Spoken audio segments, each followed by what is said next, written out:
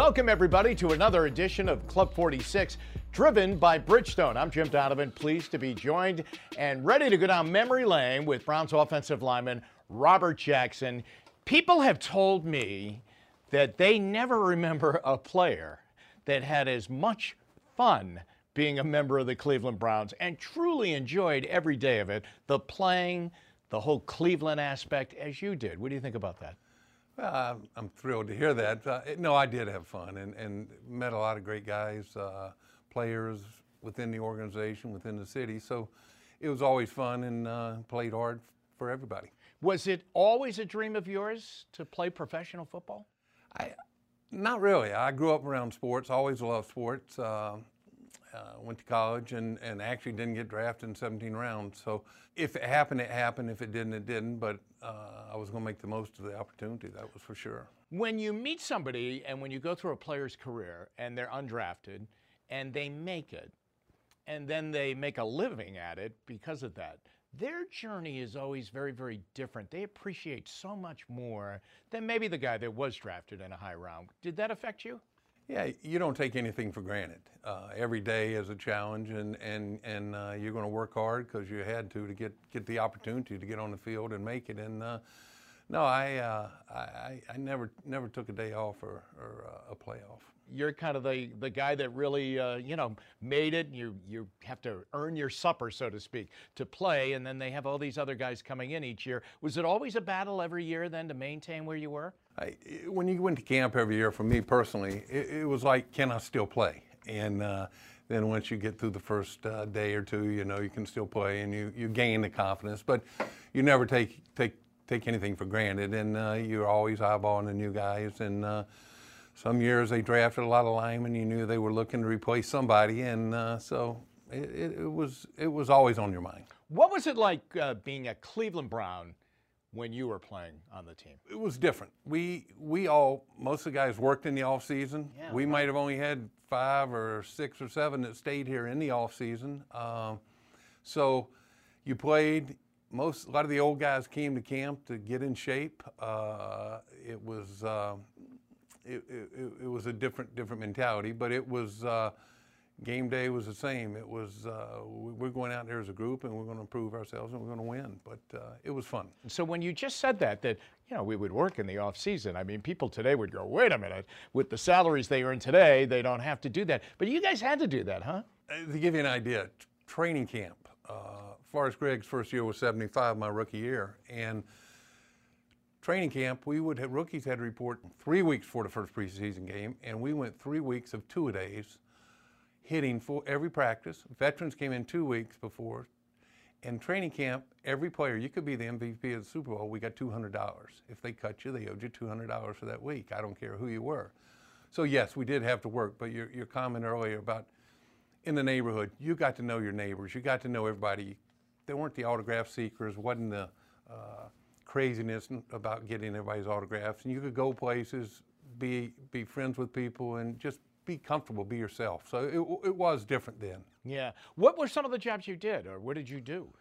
When I first started out, I sold to the steel mills. I called the blast furnaces and bop shops, and that was primarily what I did in the off season. I did that up until through 8 years. I represented companies doing that. Wow. And was that hard work? I mean, was it very different from It was football? scary. I mean, when you go where they're pouring that steel and you're taking samples, or you're in a blast furnace and it's dark and barbaric, it was scary. But it was a lot of good people in that industry. They work hard just like we did in the football side of it. So a lot of common interest in that. Okay, this is kind of a memory type show. So tell me your best memories when you were with the Browns, and I'm sure there are a lot of them. Well, I'd say number one memory was first game we played San Francisco, a preseason game, and I'm about 4th team on the depth chart, and there wasn't anybody on the field goal team, so I ran on the field, lined up. We kicked the field goal, and I said, they can cut me, I'll play to play in the NFL. So that felt pretty good. The funnest time was when the Cardiac Kids year, and the last game we had to beat Cincinnati, and they had dialed it in for that game, we thought, but they came back to beat us, knocked us down the playoffs last game. But we beat them. It was a hard-fought game, and then coming back to Cleveland, the fans that were waiting there was really a memorable thing I'll never forget. When you're a part of that Cardiac Kid team, and that has, you know, when people talk about that, they immediately smile about the Cleveland Browns, and those people that remember that team, and people go through that year and they can tick off those amazing games, Green Bay, other games. What was it like as you went through that particular season, which turned out to be one of those golden seasons? Yeah, there was so much love for each other. We really connected and really liked each other and liked being on the field and off the field. But those games that we would win, there was a calmness from Brian. Brian would get in the game the last drive and he'd say, listen guys, I've stunk, you've played terrible, but we're going to go down, we're going to score, we're going to win the game, we're going to have fun tonight. And we believed in it, and he put this calming effect and delivered, and it was, that was a family, really. Players and their wives and girlfriends, we did everything together. So you're telling me there's 78,000 people in that place, maybe 80,000 in those days, okay, in that place, and it's right down to the last drive, and he could come into the huddle, Brian Sipe could come into the huddle that coolly and calmly and say that, deliver that message to you? Totally, and he may even say, guys, give me one more second this play, and we're going to hit the big one here, and he'd deliver. We believed in it, and you know, as linemen, our job was, Brian was not to get touched, and we had, if they brought 5 pass rushers, our 5 linemen were all one-on-one blocking them. And so we gave Brian every option for every receiver. And if Brian got hit, it wasn't the guy who got beat's fault. It was all of our fault. So we as a team, it was important for us to keep him from getting touched. And, yeah. So there is really, when you have a special quarterback like that, and there are those special quarterbacks today in the NFL, if you're on the offensive line, there's a tremendous responsibility, I'm guessing? Totally. You could get beat on 10 running plays, but you get him hit once, you go into that meeting on Monday the next week, you had a terrible game. So there was a lot of pride and a lot of, everybody had their own pride just to get the job done. So you're telling me too that the families and everything, it was that close together. It was that close-knit a football team. Yes. After games, we'd all, for the most part, go out and do things together. And we got together as a group recently in the past, well, it was about 2 years ago, and Brian, a lot of the guys came in, and Brian had said, we're bringing the whole offense in.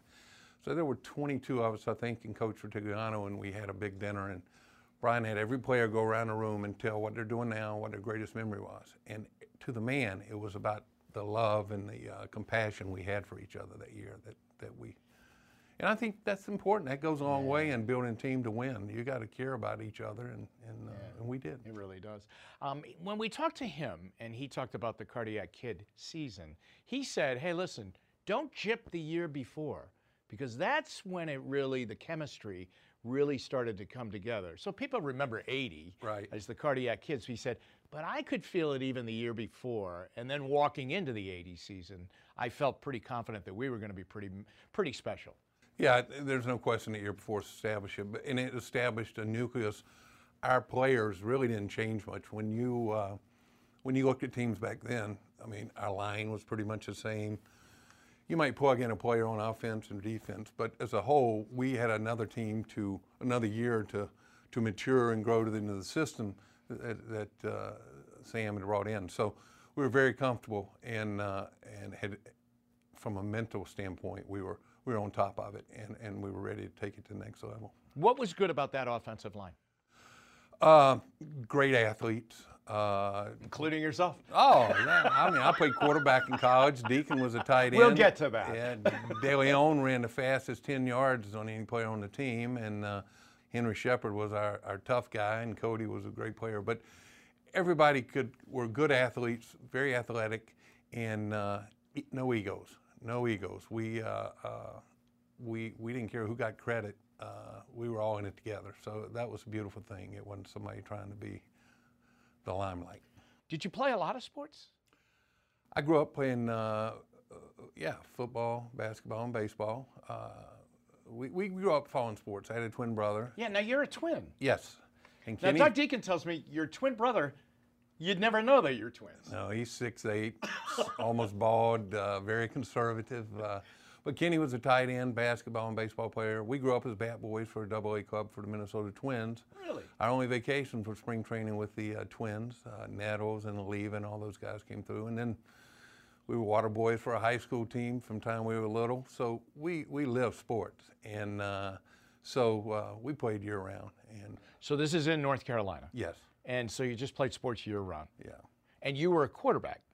Correct, and so senior year we were being recruited. I almost went to Clemson. Kenny chose Duke, and then ultimately we both ended up going to Duke. Is that the twin thing that sometimes twins do the same thing? Yeah. They don't really want to be apart. They say they want to be apart, but they really don't want to be apart. I went there because freshmen couldn't play varsity ball back then, and I thought my sophomore year I was going to start as a quarterback, and that changed in spring ball, but.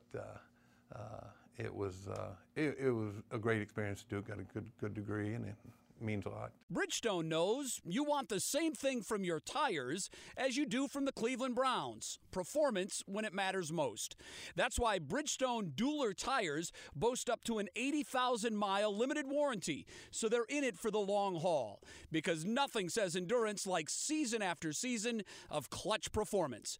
Bridgestone, official tire of the Cleveland Browns. Conditions apply. Log on to bridgestonetire.com/warranty for details. These days, when a guy makes a position change and he's a quarterback, a lot of times they become a wide receiver. Now, you went from becoming a quarterback to an offensive lineman, and that happened at Duke?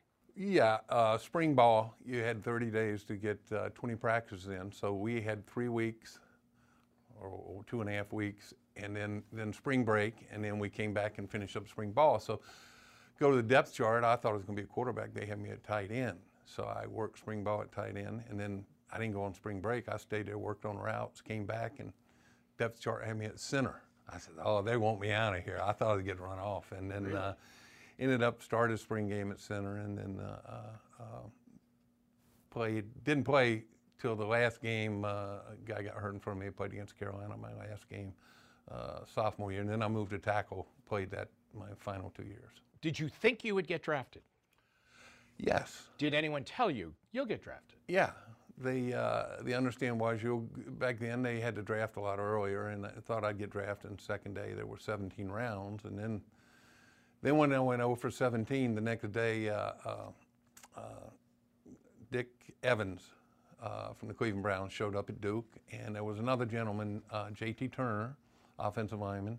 So Dick called us down to the football office, and he's going back and forth. So you got to sign this contract. We need you for $18,000 and a $500 bonus.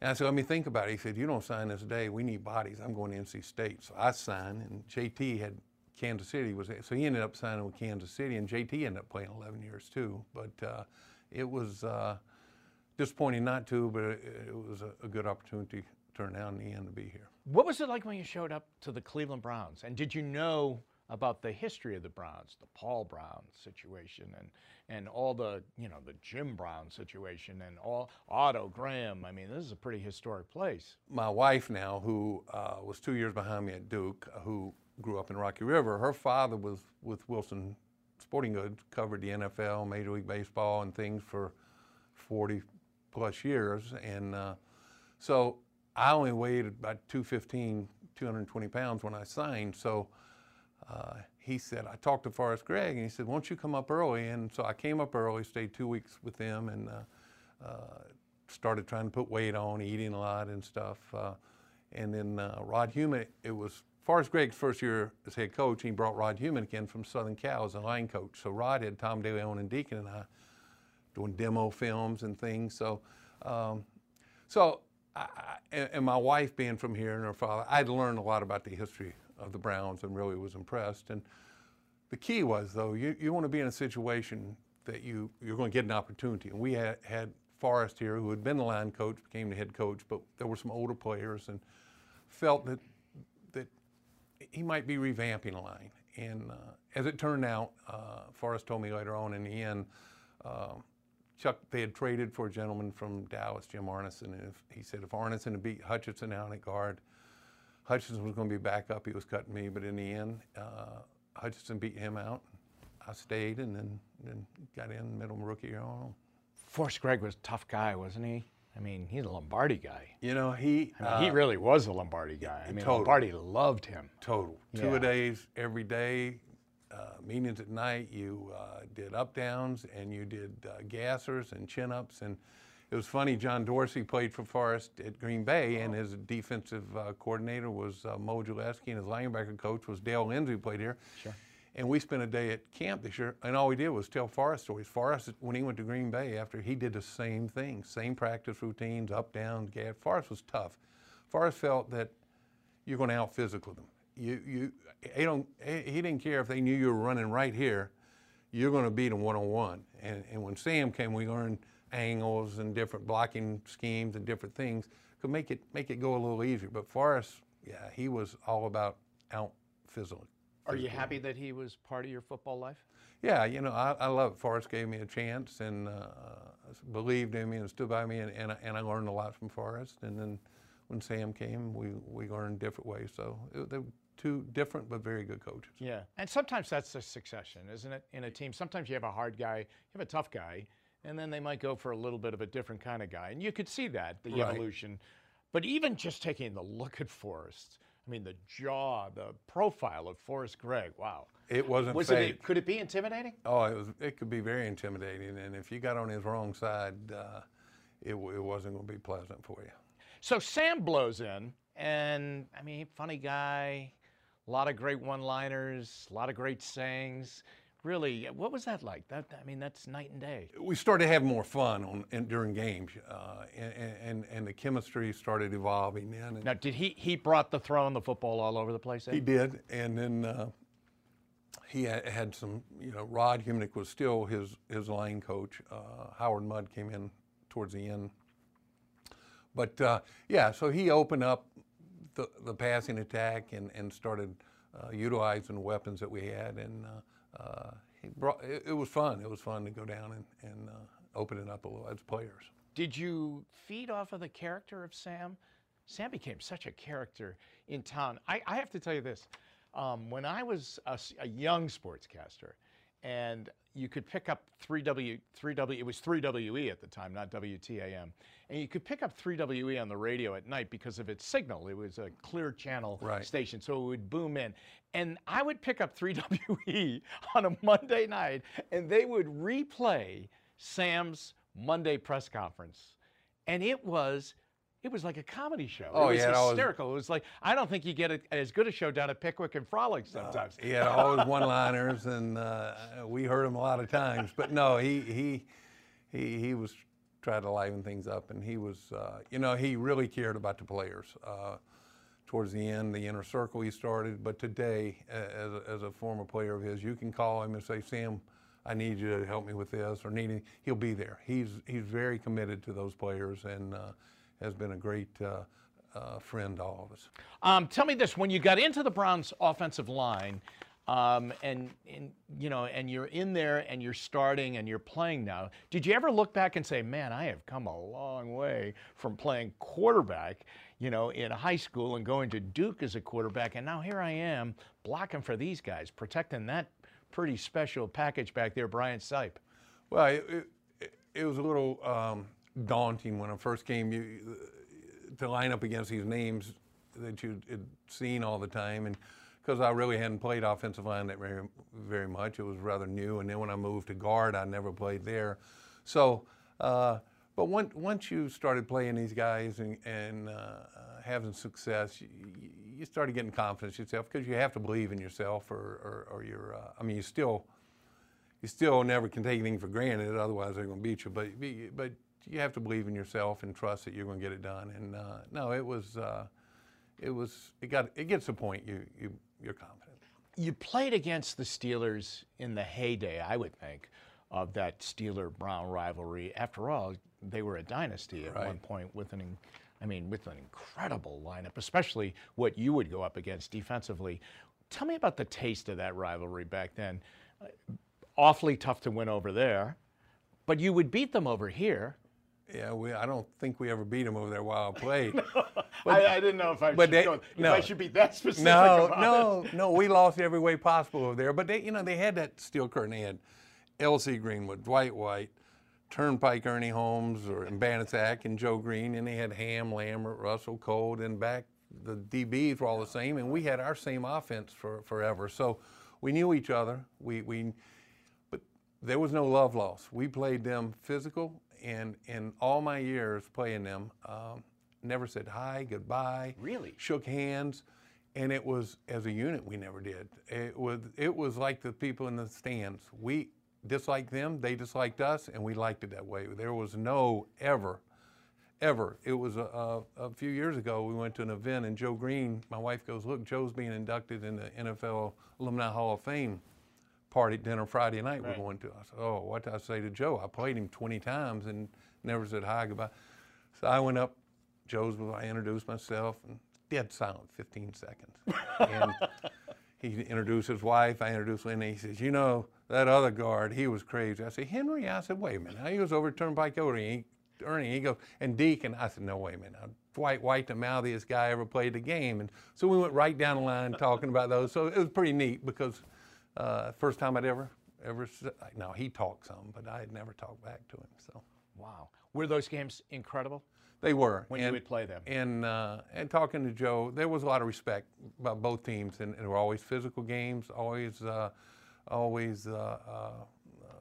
you're going to come with your A game, or you might as well not be on the field. And we played hard, and they played hard, and it was always great rivalry. Yeah, it really was. And the Browns tried everything to win over there. One of the greatest. You say that. They tried everything. Pre-game. I'm sorry. The night before, Saturday night dinner. Sam. Everybody goes in the meeting room, and Sam turns the lights off, and they've got. We didn't have the projectors and stuff like that now, the video. We had two screens, and it started, I think it's Donna Summers, Bad Cleveland Browns they did. And they had two videos from all season through training camp, just shots coming up, the players, your hard work all year long getting ready for this game. And when it ended, they had a picture of plain dealer, say Browns beat Steelers in Pittsburgh, and had a score. If we had played them then, we would have won 100-0. Really? So they turned the light off, no words. Yeah, we walk out and gave everybody a video of that, and we leave. So next morning, Sam doesn't have to say a word. And this is, I think, Sam's worst pregame speech. We go there next morning, we're ready to go kill. We're ready to go play. Yeah. Sam pulls the team together right before we go on the field, and he said, guys, I want you to remember one thing. Whatever happens today, there are a lot more important things in life. I love you all. Just sucked the wind down. We were down like 14-0 before we even hardly got on the field. So, but yeah, he tried that video would have worked, but that speech, Sam, sorry. Bridgestone knows you want the same thing from your tires as you do from the Cleveland Browns. Performance when it matters most, which is why Bridgestone tires are built for just that. Whether it's driving up to 50 miles to safety after a flat, confident control in wet conditions, or the dependability of an 80,000-mile limited warranty, Bridgestone's roster of tires has got you covered. Bridgestone, official tire of the Cleveland Browns. Conditions apply. Log on to bridgestonetire.com/warranty for details. How did the playing days end? Yeah, 1985. Well, after the '84 season, Marty took over in the middle of coach, right? Yeah, he took over in the middle of '84. Came to head coach in 1985, and Marty said, "I'm going to youth movement offensive line." He said, "Deacon, 14 years, De Leon, 13, DeLamelo, 12. Y'all are gone." I was going to my 11th. He said, "Robert, you're going to be a backup for a year, then you're gone." He said, and Deke told him, he said, "Wait a minute, I had a great year. Nobody outplayed me." He said, "But Doug, as long as the older veterans are here, we don't want the young guys looking on his shoulder." So Marty cut those three, moved me to backup. And so then after that season, Rich Kotay was coach of the Jets, who had been a tight end coach here, a very good friend, called me, wanted to come play for the Jets. But I saw players chase it another year or two and then give up what the relationships they had established. So I said, "You know what, Rich, I'm honored, I appreciate it, but I said I'm going to start a new career and move on and not look back." So Robert, let's go back, because that's interesting. I didn't know that all those guys you know, unceremoniously kind of been told by Marty that we're going to go to a youth movement. So is that when Paul Farron, Mike Babb, and those kind of guys came in? Fike and Lilja, yeah. Is that also when the USFL kind of disbanded, or you could get players? Yeah, Fike came from the USFL. Lilja hadn't, I don't know where he had played, and Farron was younger. Babb came in, and Babb came in 84, I think, 83 or 4, and then he replaced Tom. Yeah, so, and then Cody had been there. Cody was the crossover from our era and to that one. So yes. So that had to be hard, huh? When those guys that had been there for so many years, now they're not there. Yeah, it wasn't just difficult for me. Was it difficult for you? It was difficult for me, and then to sit there and know that, hey, I can still be playing, but you know, it's philosophy of his, and I know it was tough for Doug and tough for all those guys. What did you feel? Did you see what Marty was doing? Like, could you see the method through the, I guess, madness? Well, no, but he was head coach, and if that was his decision, and that year we ended up, it was Bernie's rookie year, and then we had Mack and Biner both rush for 1,000 yards each, so we went to very conservative running game, and then Bernie, you know, Bernie came in and I mean, Bernie came in big. I mean, Bernie uttered the words, "I want to be a Cleveland Brown." Yeah. And they moved heaven and earth. I mean, Well, it was a supplemental draft. yes. They got him in June, right? Neat story, Bernie for a start. We played in Houston, and very limited offense and Marty had, in the old days, here's how it worked at halftime. Okay. Quarterback coach, head coach, all the coaches go in and they talk about what do you see, what do you like, what do we want to do the second half. Other players, we get some water and everything. Then our line coach comes on that meeting, guys, we're going to change, we're going to do this, we're going to block this, here's what we're going to do. Well, there was a little dissension amongst that staff, guys. We had an offense coordinator, running game, passing game, and whatever. So Bernie's first start, we play in Houston. And so quarterback's not involved in that meeting. We had no audibles, basically. So if we had some rookie receivers, I can't remember the name, but if we had a certain play called, doesn't matter if you're running teeth of defense, you're running that post pattern or out pattern, no adjustment, okay? So Bernie pulled the whole offense together in this room. And because coaches weren't there or anything, he says, listen, second half, we go out there. He said, and we call this play. Instead of you, if you go and that DB's here, instead of running the out, I want you to run the post. We can't do that. Bernie said, I'll take full responsibility. You change that. If that's that look, run the post. We go down, second half, boom, they're there. The guy runs a post. Bernie hits him 63 yards, touchdown. We win the game on that play. Coaches took full credit for it, but I had a new admiration for Bernie's intelligence and all, and the courage to make it happen. It shouldn't have it was a dysfunctional year, but it was a great play, and that was Bernie's first start, I think, in Houston. So great win. You retire, and were you ready for it after you told Rich Kotite, I'm not going to play? Yeah, I was ready to move on to a new career, and I wanted to get into something that at the end of 4 or 5 years I could have my own. And I went in the insurance business and worked for 2 great agencies, and then started my own. Doug Deacon came in as a partner. Kozar was a partner for a while, and now we have Jackson Deacon Associates. We got 30 employees, and we've been doing it, right at 30 years now. So it's been very good, transitioning it over to the next generation, and Chris Woman and my children, and got a great staff, great people, and just, I love going to work. I'm just selling now. I'm not doing it day to day, and I'm having a great time. What does being a former Cleveland Brown, or maybe you're always a Cleveland Brown, but being a Cleveland Brown and then going into a business in Cleveland and starting a business in Cleveland and being part of that, does that help? Does it open doors? Does it have phone calls picked up? It put me on the map. Because when I played here, I stayed here every offseason and worked, but you'd play in the charity tournaments. You'd be in the community, getting to know people. You weren't hiding from people.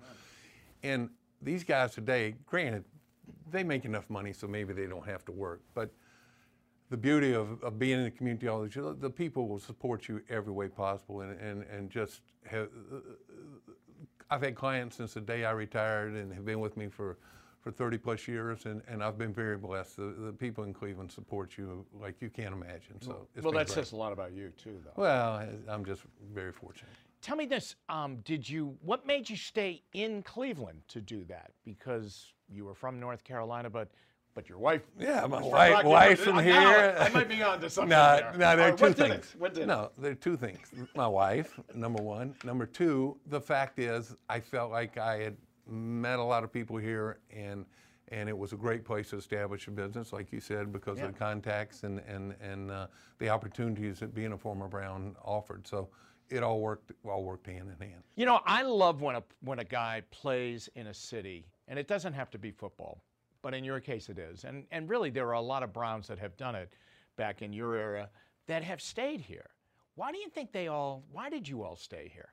It's just the people here are so warm and genuine, and if you work hard and are just being honest, be yourself, they're going to embrace you, and we embrace them. And there's no phoniness. They're sincere friends, and they do anything for us, and we do anything for them. So it's just a great work environment. It's not, it's blue collar. The people work hard, and we play hard, but we really care. I want to go to this. This is my power alley with you, and that would be horses. You were in the winner's circle at the Kentucky Derby. Yeah. So take us through the whole way, how you became part of that. What is that called, an organization? Yeah, West Point Thoroughbreds is West Point Thoroughbreds. and they were one of the first ones that sell partial shares of horses. And my dear friend Tommy Wilson used to be in the radio stations here.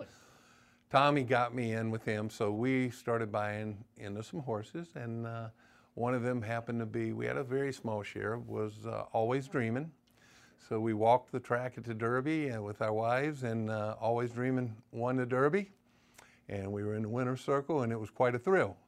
Then the next year, we had my boy Jack came in 5th, so we got to walk over with him and came 5th. And then this past year, we had the 3rd favorite up to about 5 weeks before, Gunmetal Gray, and he broke down training at Santa Anita. But it would have been 3 years in a row walking the track at the Derby with a horse. So I love the horses and love the experience. Now, for a lot of people, the Kentucky Derby is a bucket list type thing. I got to go to the Kentucky Derby.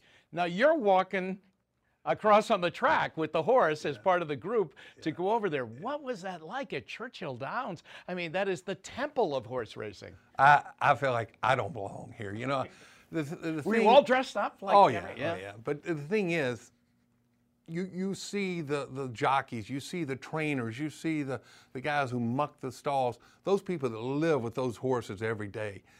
You realize that's their day. You know, you look at Browns when they do it, the equipment guys and the little guys.